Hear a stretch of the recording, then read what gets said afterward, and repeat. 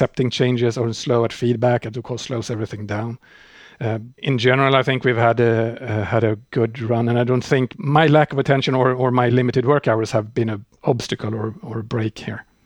So it's a challenge to run a project like that on your spare time. Yeah. When did it kind of, since you've been running it, you ran it for so long by yourself, when did the project kind of take on a life of its own? Yeah, never. I mean, since I still do, I think according to the stats, I've done 57% of the commits after 23 years.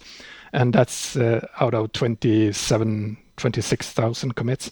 So I still do a lot of it. So I'm not sure if it actually has gotten a life of its own. But sometimes I was like, maybe that's because I haven't let it, because I still think it's that fun. I want to do this myself. So it's not that, it's not that I'm in a desperate need for someone else to do a lot more, because as long as this works and I'm having fun, so I don't mind. It's good stuff.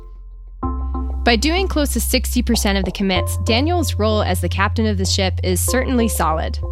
Given how long he's been working on curl and all that it demands of him, does he ever imagine retiring as captain? I think at some point I can say I won't be the captain anymore. I fully believe that, but I don't see it happening anytime soon, just because I think this is fun and this is what I want to do. So I don't think, as long as I want to do it like this, I don't see myself as sort of stepping down from this position. But I think if I wanted to step down now, I think it would work fine. I think someone else or a team would step up and do what's necessary to continue with stuff. But being done, I think a project like this is never done, because the internet and how we do internet transfers is evolving and changing all the time. So we need to just keep changing curl just to keep up with the internet and how it evolves. So I'm sure that as long as everything keeps changing as they are, we are going to keep changing curl too.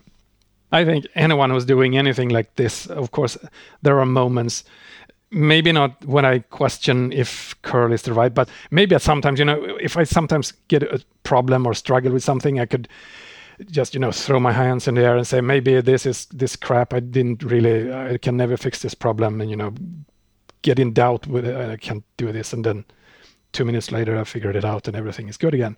I think maybe me and curl, we're more friends, better friends now than ever, so that we've sort of gotten to know each other. So I know how to work with it and how to sort of keep my interest at a good level pretty much all the time. A lot of the code has been with me for so long time, and I've written a lot of it. So I know it's really how, I can just scroll through any random part of the code and recognize it, and I can have a feeling for it. I don't remember everything, but I can sort of get a sense for what it is and how. Many times I also have sort of memories from when I wrote the code, so I can sort of remember use cases for why stuff is like that. So yeah, I certainly feel it like that. Mm-hmm.